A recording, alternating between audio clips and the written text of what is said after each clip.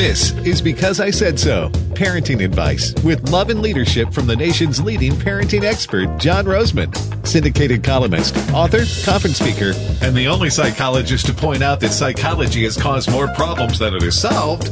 From American Family Radio, here's your host, John Rosemond.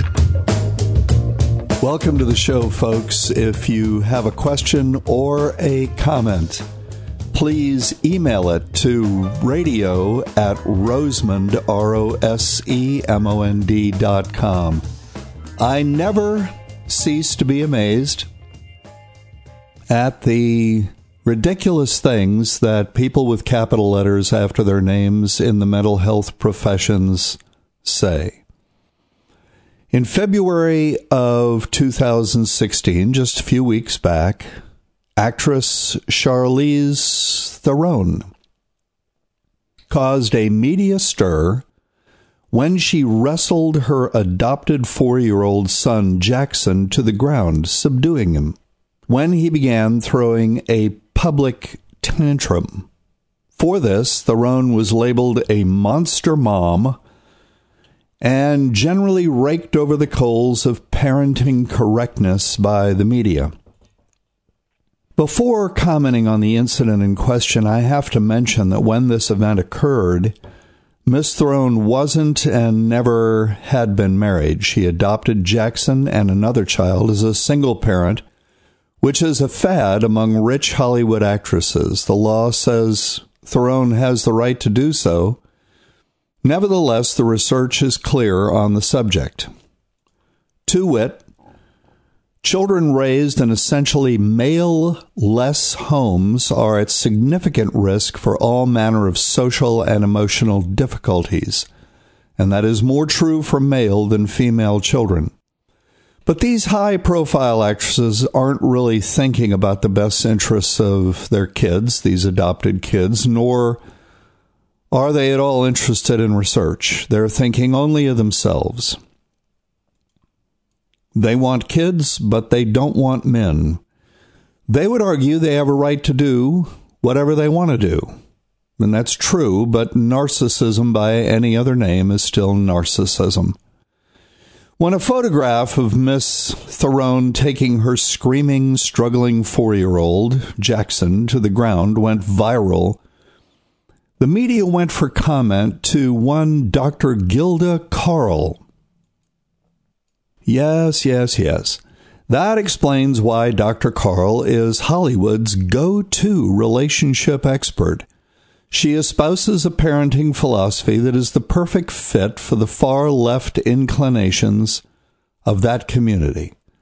Dr. Carl believes in socialist parenting, also known as egalitarian parenting, also known as the same old dysfunctional parenting that the mental health community has been promoting since 1965.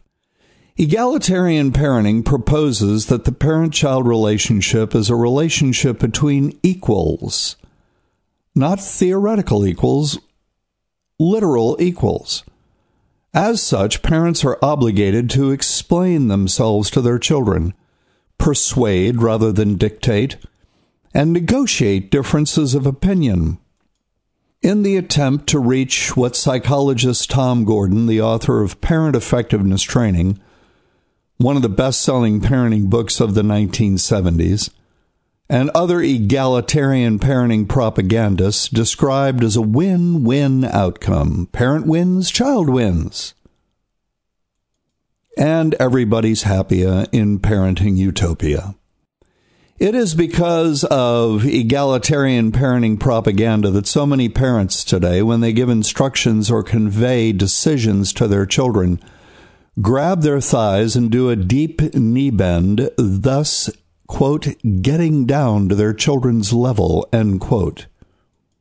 It is because of egalitarian parenting propaganda that so many parents today, the majority in my experienced estimation, are in a state of near constant doubt concerning the legitimacy of their authority.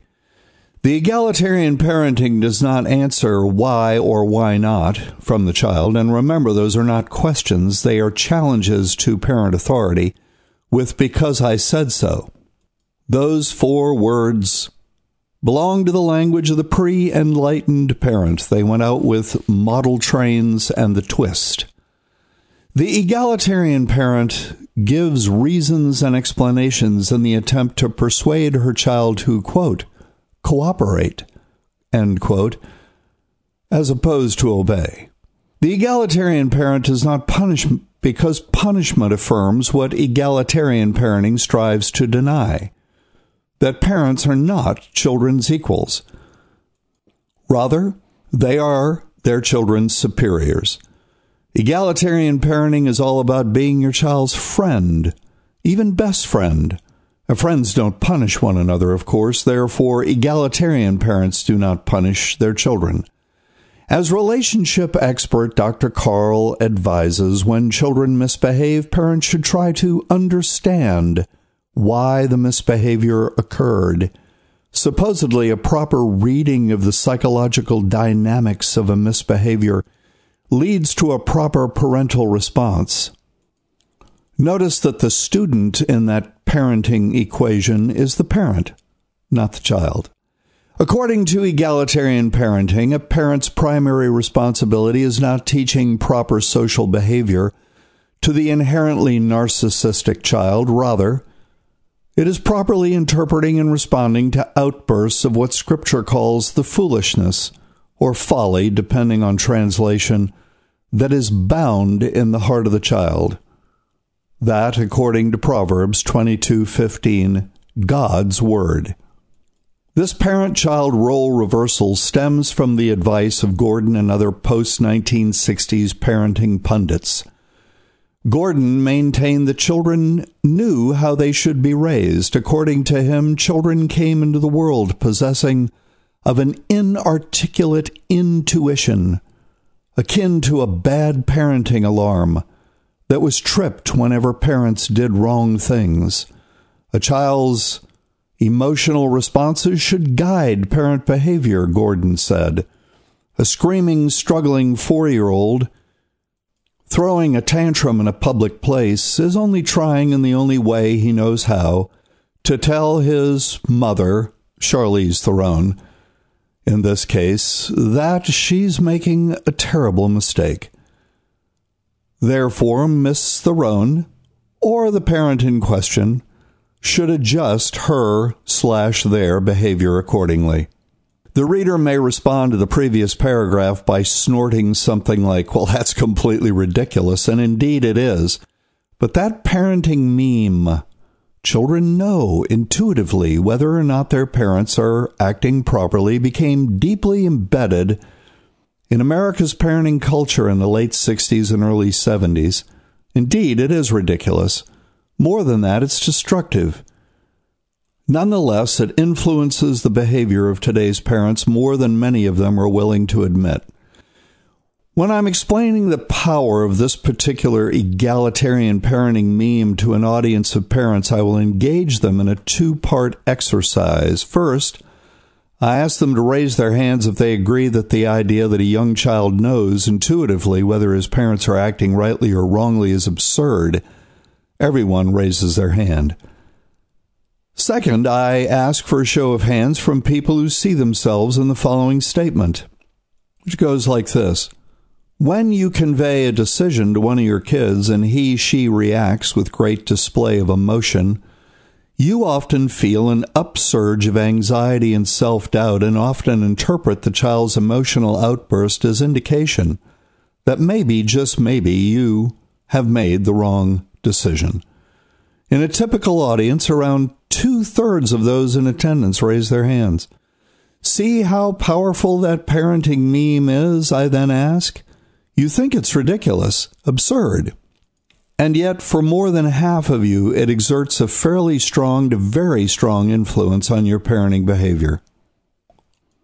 The pre-1960s parent was not influenced by that or any of the other memes that came out of the psychological parenting revolution of the 60s and early 70s, including children deserve reasons, the more attention a child gets, the better, punishment lowers self-esteem, children should have lots of choices, and so on. The pre-1960s parent was simply in touch with biblical principle and common sense. But getting back to Charlize Theron, despite my disapproval of her single-parent-by-choice lifestyle, I admire what she did when her 4-year-old threw a public tantrum. Let's get two somethings actually straight. First, tantrums, all tantrums, are acts of defiance of and rebellion against parent authority. Second, tantrums are examples of the self-serving, sociopathic, antisocial behavior to which a child is inclined due to his or her sinful nature. And for the edification of readers who recoil at the notion that small children are sociopaths in the making, here's a comment. By definition, sociopaths do not care how their behavior affects other people. Young children do not care how their behavior affects other people. Therefore, young children are sociopaths in the making. It is, in fact, a parent's primary responsibility to transform the antisocial toddler into a prosocial human being who displays 3 fundamental characteristics. 1, he looks up to you. That's called respect. 2, he follows your lead. That's called obedience. 3, he subscribes to your values. That's called loyalty. Respect, obedience, and loyalty. That's what parenting is all about. For that reason, children require 2 qualities from their parents and other significant adults in their lives. They require unconditional love. First of all, think about it. If love for children was conditional, children would not be very deserving of love at all. That especially applies to the early years when love is most vital to the child's sense of well-being. Unconditional love puts a solid platform of security under a child's feet. When he's bad and his parents show disappointment and even punish him for his bad behavior, he can still be confident of their love. His behavior is inconstant, their love is constant. And secondly, children need unequivocal leadership, also known as authority and discipline. And we'll pick up right there when we get back.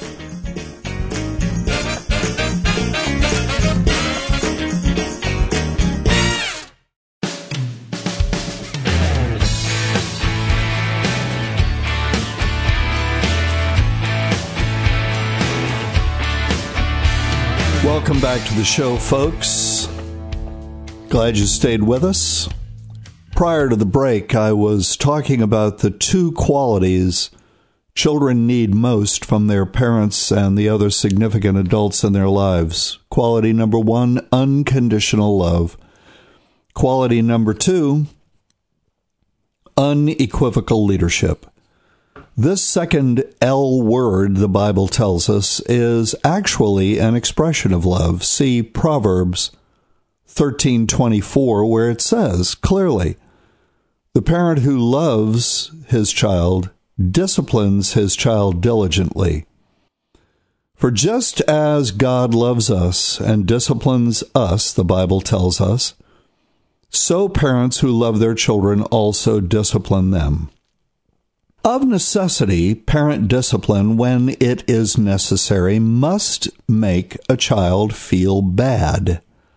It must discomfort him. It must cause him to feel guilt and motivate him to atone, repent, for whatever effect his misbehavior had on other people. Make no mistake, if discipline does not feel bad at the time, Paul's words, then it will not be corrective. Correction that does not make a child feel guilt and restorative obligation is absolutely worthless.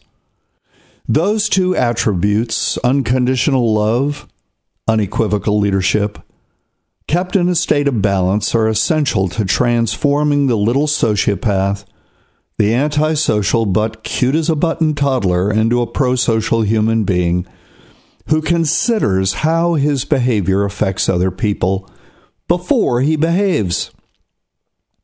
In consideration of the above, my hat comes off to Ms. Charlize Theron, whom I talked about in the last segment. She was castigated as a monster mom for subduing her 4-year-old child in a parking lot when he threw a wild rage over something she wanted him to do.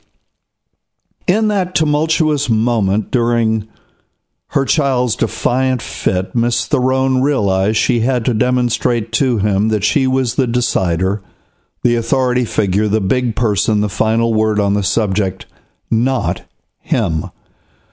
I regard Hollywood celebrities as a bunch of self-important clowns in general, but on the basis of that one very sensible and necessary parenting act under pressure, I'm willing to cut Miss Theron some slack.